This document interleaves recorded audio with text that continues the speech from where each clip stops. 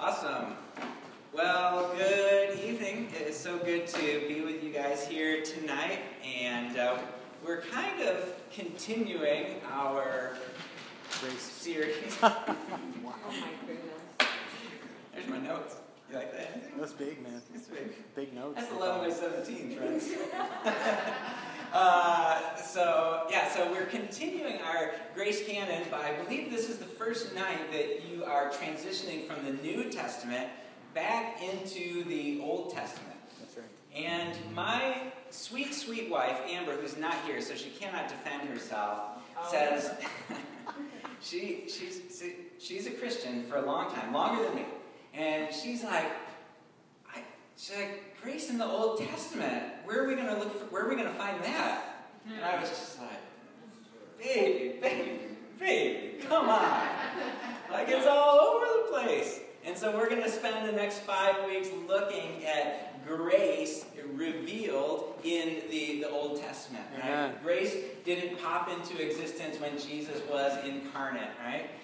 It has been from the very beginning. God created humanity, created all of the world, created everything in grace to share himself. And we see the story of God's grace run throughout the story of Scripture. Revelation actually ends with John saying, "And grace of the Lord Jesus Christ be with you." So we see the grace of God run from start to finish. So tonight I thought it would be really good to start the grace in the Old Testament talking about Abraham.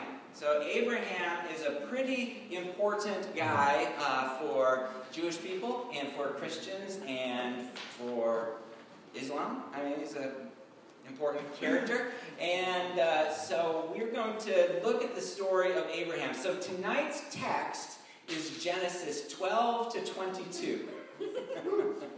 So, that's it. I'm sorry, Genesis chapter 12 to chapter 22? Yes, chapter 12 to chapter 22. And so what I'm going to attempt to do... I was like, what's the simplest way to attack this? We'll just do 10 chapters.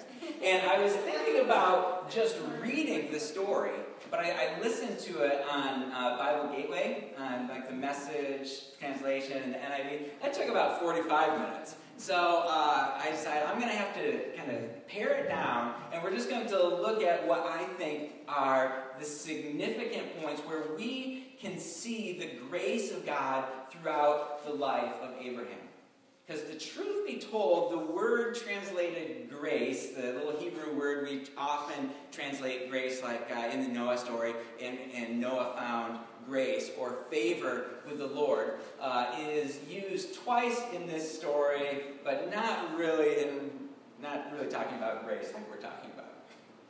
But there's grace, I promise you, throughout this story, from beginning to end. Okay? And so we're going to start this story, and basically my goal is just to tell the story.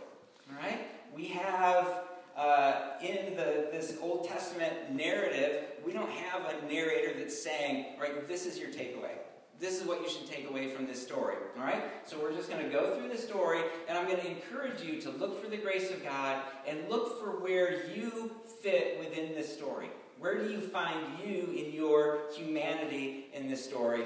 And then we'll wrap up at the end with some thoughts that I have. Okay? So the story starts probably about 4,000-ish years ago, and this guy named Abraham, who is at this point named Abram, lives in a town called Ur of the Chaldees, and it's way on the east side of the Fertile Crescent, east side of Mesopotamia, almost to the Mediterranean Sea. Okay? No, not the Mediterranean Sea. The Dead Sea. No, the Dead Sea is down here. Anyway, the sea. Whatever that one is. The Mediterranean's over there by Canaan. So anyway, so he's living there on the Euphrates River in the land of Ur, and we pick up our story in chapter 12 of Genesis. And in chapter 12, God shows up. And it says, "The Lord had said to Abram, 'Go from your country, your people, and your father's household to the land I will show you. I will make you into a great nation, and I will bless you. I will make your name great, and you will be a blessing. I will bless those who bless you, and whoever curses you I will curse, and all peoples on earth will be blessed through you. So Abram went as the Lord had told him. So Abram is called by God. God shows up and gives him a promise that he's going to make him a great nation. He's going to bless him abundantly. But Abram has a problem.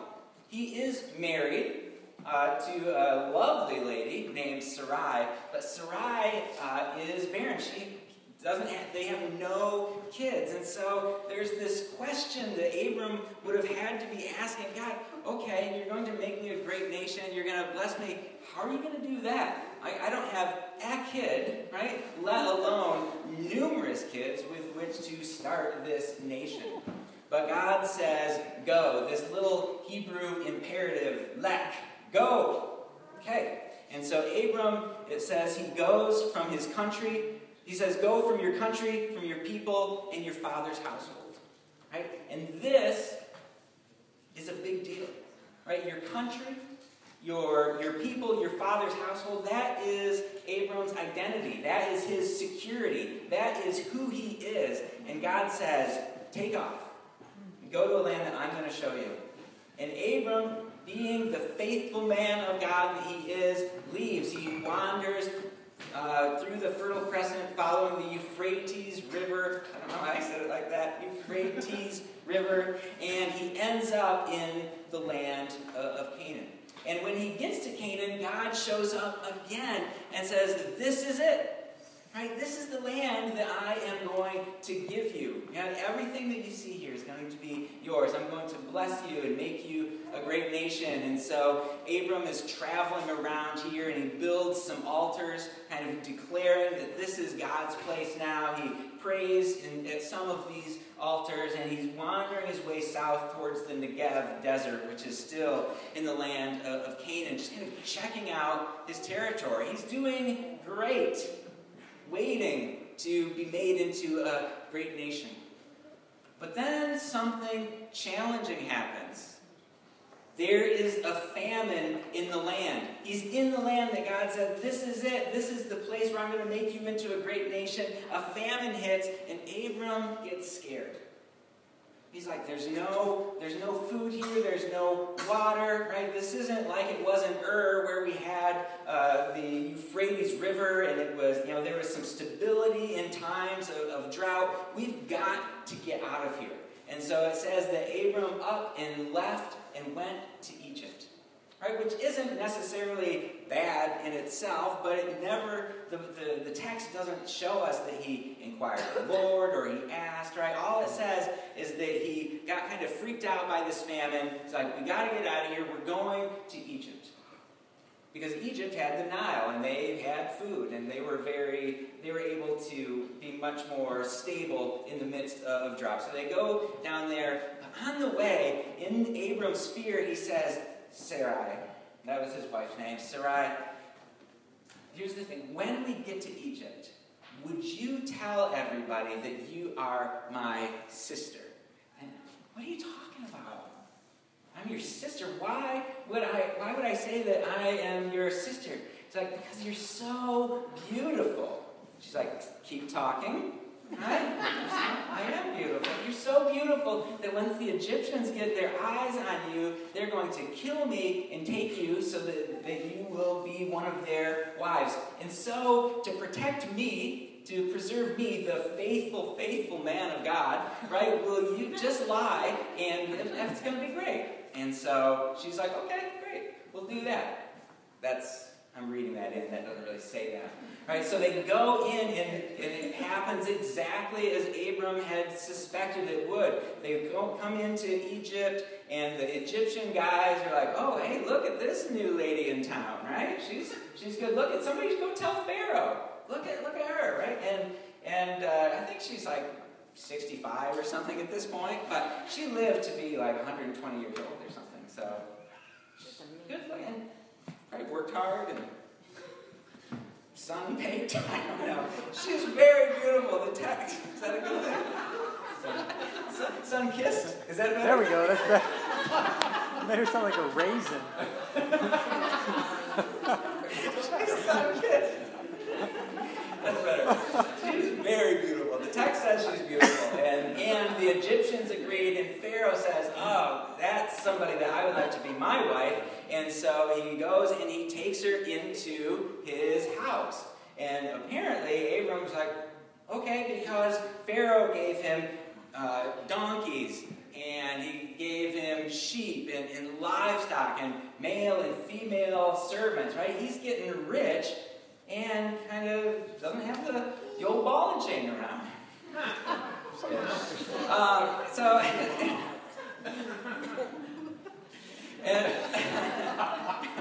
And so this is a problem, though. This is a problem because Abram is living in fear in Egypt. He's separated. He's putting the promise of God in jeopardy because, right, he's kind of missing his wife. We don't know where she is, but he's getting rich. Maybe this is how I'm going to be made a great nation. I don't know, but God is unhappy. God is unhappy, so he shows up and strikes the entire house of Pharaoh with significant and serious diseases. Pharaoh finds out what Abram has done and comes and shows up and is like, why would you do this? Why would you tell me that she is your sister? And so I took her into my house to be my wife, and Abram's like, oh, I'm sorry about that. And the Pharaoh, right, the king who was just lied to by this foreigner, had every right to kill him and strike him dead. Right? But what does he do? He says, take all this stuff I gave you, and he says, take your wife and go. Take your wife, the same word that God spoke to him in Ur of the Chaldeans, let. This little Hebrew imperative word, go. And so it takes this pagan foreign king to get Abram back on track into the promised land. But now we've got a problem. There was this great promise that God had made to Abram, but man, maybe he's messed it up. He has really done a poor job as the faithful man of God. But what we see happen as he's back in the promised land, he's wandering around again. Him and Lot, they are much richer at this point. And him and Lot, it's his nephew who's been traveling with him. Their shepherds are getting into an argument, and they're like, well, let's just split up, right? If you go to the right, I'll go to the left. If you go to the left, I'll go to the right. Lot picks the place down by the Jordan River Valley because it looks very, very beautiful. Goes and lives in Sodom and Gomorrah. Part of the story I cannot tell you, so go and read chapter 14-ish is where we're at. And so Lot leaves with all his stuff, and God shows up again and says, Abram, look to the north, look to the south, look to the east, look to the west.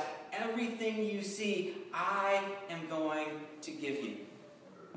So God shows up right after this failure move. When Abram falls from faith into fear, God shows up again and reaffirms the covenant. I'm just going to read a little bit from chapter 15 in this reaffirmation of the covenant. It's even a little bit stronger here. After this, the word of the Lord comes to Abram in a vision. Do not be afraid, Abram. I am your shield, your very great reward. Right? I am your shield, your very great reward. I'm going to give all this land to you. Right? It's this beautiful picture of God and his graciousness. Oh, slipped up. God shows up in his graciousness and reveals himself, reaffirming the promise to Abram. You've not fallen too far. This promise still stands. Amen. And God shows up. It's challenging. And God shows up, and you would think that Abram, he's going to be faithful. And what does he do? God, I don't know how you're going to do what you said you're going to do. I still don't have any kids. I've been wandering around, and Eleazar of Damascus is going to inherit all that I have. What am I going to do? And this is what God says to him. It's so beautiful. The word of the Lord came to him. This man will not be your heir, but a son who is your own flesh and blood will be your heir. He took him outside and said, look up at the sky and count the stars, if indeed you can count them. Then he said, so shall your offspring be. And Abram believed the Lord, and it was credited to him as righteousness. Right, Amber and I had this amazing opportunity in January to travel to Israel and Jordan. And while we were there, we were out in this wilderness in southern Jordan, in territory or in geography that would have been very, very similar to where the Israelites would have wandered in their 40 years of wandering. And it's in the middle of nowhere. And one night we went out we had a little campfire, and they let the campfire die, and we just looked up into the sky, the same sky that Abram would have been looking into. And it was incredible. Right? There's no cities around, there's no lights, there's nothing. It's like you can almost see the arms of the galaxy up there. It was so gorgeous, and there were so many stars, I couldn't believe it. Count the stars, Abram. That is how great your descendants are going to be. Okay, God, I trust you. In the next chapter, Sarai comes to him. I still don't have any kids, Abram, but I do have this sweet Egyptian maid. Her name is Hagar. Why don't you sleep with her? And Abram is like, honey, that is a great idea. Right? And so we just have this incredible promise. God shows up to him, right? And says, God, look at the stars. I'm going to do this for you. Abram believes. It's credited to him as righteousness. This is a big deal. Things are moving. He's trusting. He believes in what the Lord has promised him. And he immediately falls into this disbelief, this sin, this trying to take things into his own hands. Apparently he literally did. Sorry.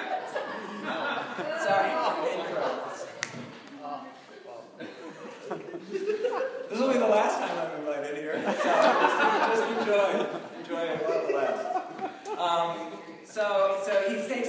So he falls into disbelief. He ends up getting Hagar pregnant, and as soon as Hagar gets pregnant, she starts having some difficulties with Sarai. Sarai comes busting into the tent. Look at what you've done to me.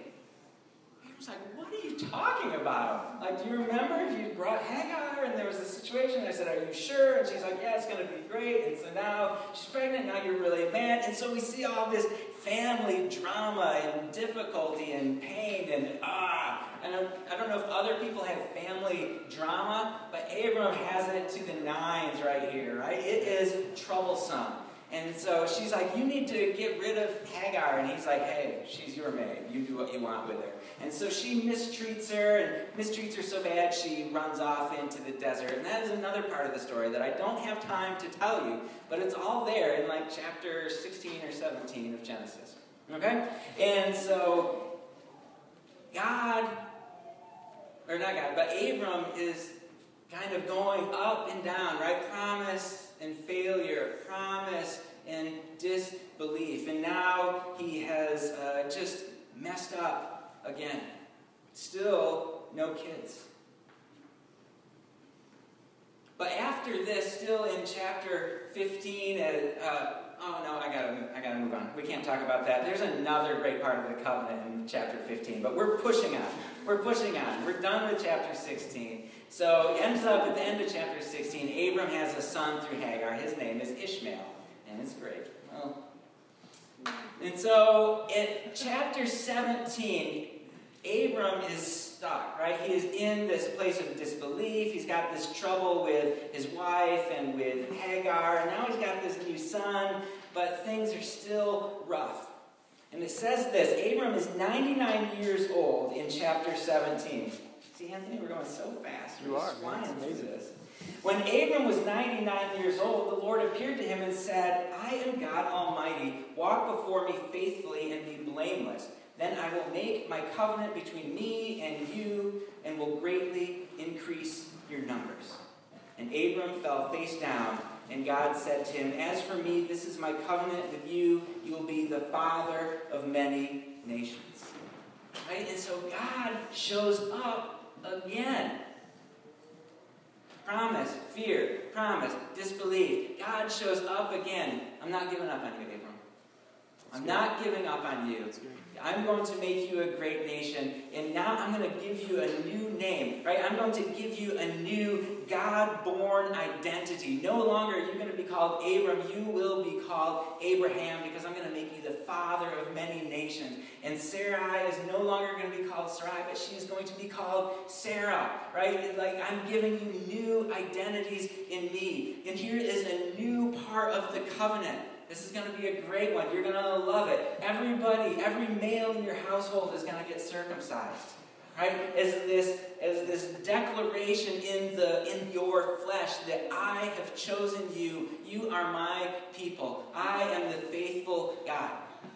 And so Abraham now is in this good place. He is the faithful one again. And so he calls all of his people, and that would be an awkward conversation, right? It's like, hey, guys, what we're going to do is we're all going to get circumcised. Oh, what's circumcision? We haven't done that before. Well, it's this whole thing where we're just going to get some knives and we're going to, no, that's no good at all. That's no good at all. Hey, Ishmael, it's so good having you. I know you're 8 years old now. It's some daddy-son time.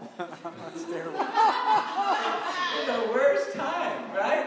But he does, like everybody in the whole house, people born in his family, foreigners, slaves, free, all the people are getting circumcised because Abram is faithful. Right? He's like, God, I am in, even if it means a little foreskin cutting.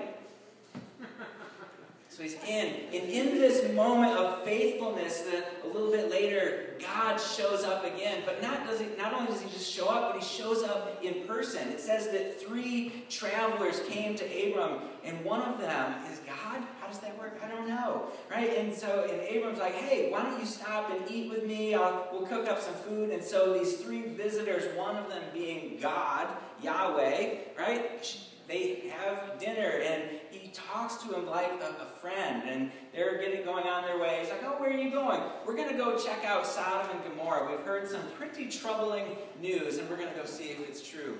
And then you may have heard the story where Abraham pleads for Sodom and Gomorrah. What if there's 50 in the town? Will you destroy the whole town for 50? No, I won't destroy it for 50. What about 45 and 40 and 25? He gets it all the way down to 10.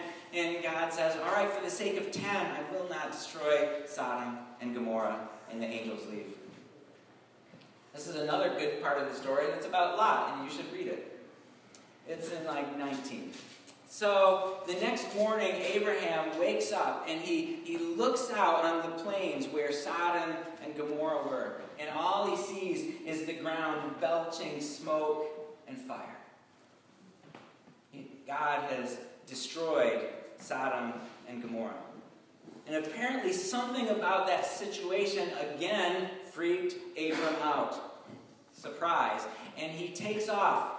Doesn't leave the promised land this time. He's still in Canaan, but he goes down to a place called Gerar, where King Abimelech is the king. And they're on their way down to Gerar. And Abram, they're walking with all their people. And he's like, Sarah, when we get there, what if you say, I'm his sister?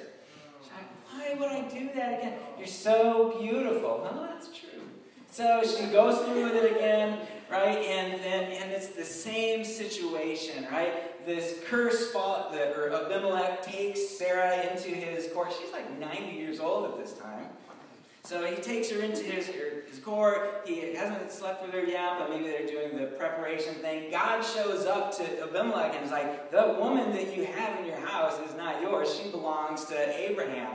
He freaks out, and Abimelech freaks out, goes and talks to Abraham again, and Abraham's excuse was like, well, I thought that none of you guys cared anything about God and that you were all kind of miserable people and you would just kill me. Like, oh, well, thanks for that great explanation, Abraham. But instead of dealing with Abraham like you would expect a king who rules this land to deal, he gives him a bunch of stuff, gives him Sarah back, and says, let's make a treaty. You can live here. We can be friends. Oh, please, that's crazy.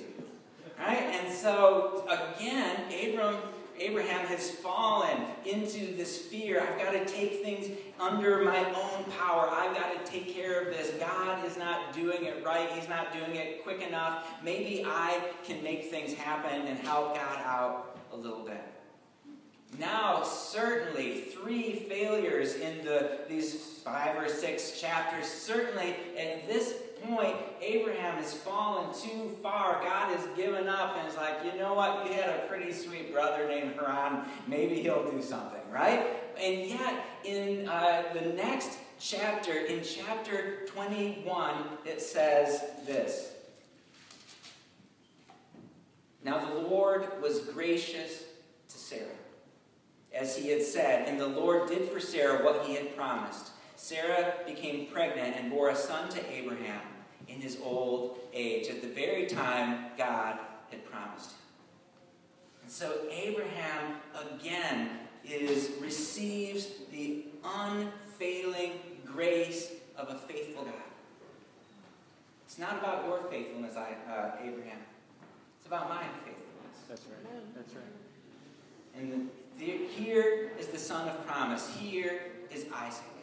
And Abraham is once again faithful. He believes, he trusts, he worships God, and things go swimmingly for about 10 years.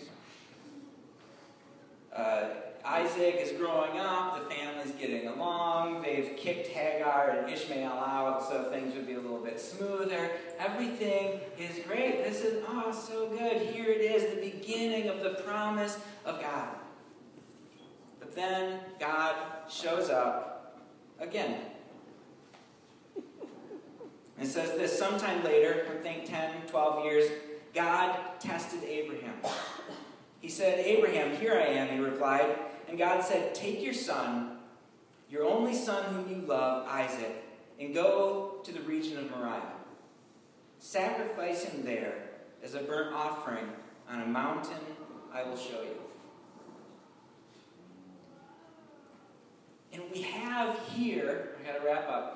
We have here this interesting call back to the very beginning. Do you remember the very beginning where God called Abraham in the land of Ur and said, leave your country, leave your family, leave your father's house and go.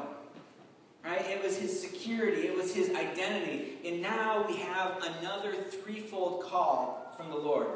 Take your son. Take your only son whom you love. Take Isaac.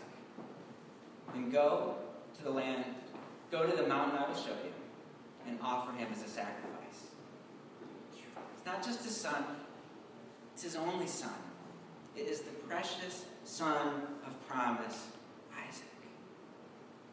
In every other time in the story when Abraham was confronted with something this difficult, this painful, what does he do? He gets scared. He starts to disbelieve, takes things into his own hands, right? Tries to run away from his problems, tries to lie his way out of it.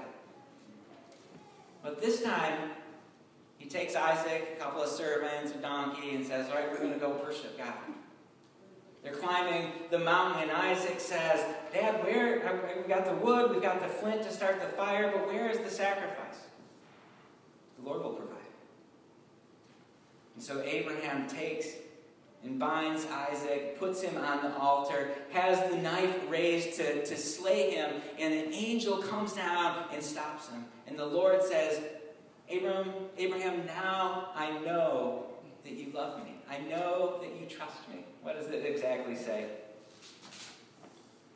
Do not do anything to the boy.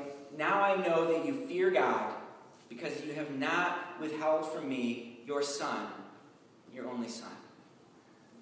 And in many ways, this is the place where Abraham's story ends and Isaac's story begins to pick up. But we see the story of Abraham with its ups and its downs, with his faithfulness and his fear and all of this garbage. And certainly the narrator is not trying to imply, you guys should be just like Abraham, the father of our faith, because he was a great leader. He is so faithful. But what the author wants us to see is that despite Abraham's faithfulness, despite when he was walking in confidence and security with the Lord, or when he was running away and lying and hiding, God was ever faithful. Amen. God was ever faithful to Abraham, and he is going to be ever faithful to you. And so where do we see grace in this story? We see it all over the place. We see it in the call of Abraham from all the peoples of the world. He wasn't killed in Egypt, right? And he got rich. God shows up again, promises and reaffirms this promise to this faithless, fearful Abraham. God shows up and makes a covenant by cutting it up and cutting up the animals and smoking fire pot. That's in there, you can read it. After Abraham mistrusts God and disbelieves God and sleeps with Hagar, trying to take things in his own hand, God shows his grace when he changes their names into these God-formed, God-called identities. We see the grace of God in the covenant of circumcision. We see the grace of God in the promise that Isaac is going to come. We see the grace of God when God sits with Abraham for dinner and talks to him about what's going to happen in Sodom and Gomorrah. On and on and on through the story, we see the grace of God running rampant with a faithless sometimes, and a disbelieving sometimes Abraham. But God is faithful continually, and he continues to offer his grace to Abraham, and he continues to offer his grace to us. Because the truth is, we are just like Abraham. We have our good days and we have our bad days. We have the days when we're uber faithful and we're excited about what's going on, and we have those days when we are freaked out and we don't know how we're going to make the rent payment, and we are just doing everything we can under our own power. There's no faith, there's no trust, there's no belief, just fear. But luckily, God's graciousness and God's faithfulness is not based on our faithfulness. Amen. Right? It is based on his. And where I want to end tonight is by looking at how Paul remembers Abraham. We just talked through that whole story. Believe it or not, that was the shortened version of the story. Paul talks about Abraham in Romans 4, I don't know where it is in there, 4:19. He says this: without weakening in his faith. He's talking about Abraham. He faced the fact that his body was as good as dead, since he was about 100 years old, and that Sarah's womb was also dead. Yet he did not waver through unbelief regarding the promise of God, but was strengthened in his faith and gave glory to God. That is the New Testament. That is Scripture. That is Paul. That is God's remembrance of Abraham, who we know was up and down. But what does it say? He never wavered. He held on to his faith. See, what's more important is the strength of that which we're holding on to than our ability to hold on to it. Does that make sense? I don't know how to say that. It makes sense in my head. Right? God's faithfulness is so powerful and so unfailing. We can hold fast to that. Right? God's faithful. He continues to offer his grace to you and to me because God is for you. And so don't worry, you've not missed out on God's plan. You've not missed out on God's purpose for your life. His promises rest, again, on his faithfulness and not yours. God's grace and faithfulness allow you to rest in God's purposes and in God's timing. He's going to come through. Every single time, when you're good or when you're bad, God is faithful. And so I want to ask you tonight, where are you feeling fear? Where are you feeling disbelief? Where are you trying to fulfill God's call and God's promises out of your own strength? I want to encourage you to hold fast to God's faithfulness, to learn to rest in the goodness of God, because He will never leave you, He will never forsake you, and He will never be unfaithful. Let's pray. Father God, we love you. Lord, we thank you for your great faithfulness. We thank you for the grace that you showed to Abraham. Lord, we thank you for the grace that you show to us. And Lord God, we repent for living in fear and living in disbelief, trying to figure everything out under our own power, like it's all up to us. But Lord, we take off those burdens right now and we give them to you. We trust you that your promises are sure, that your faithfulness is sure. And tonight, we rest in you.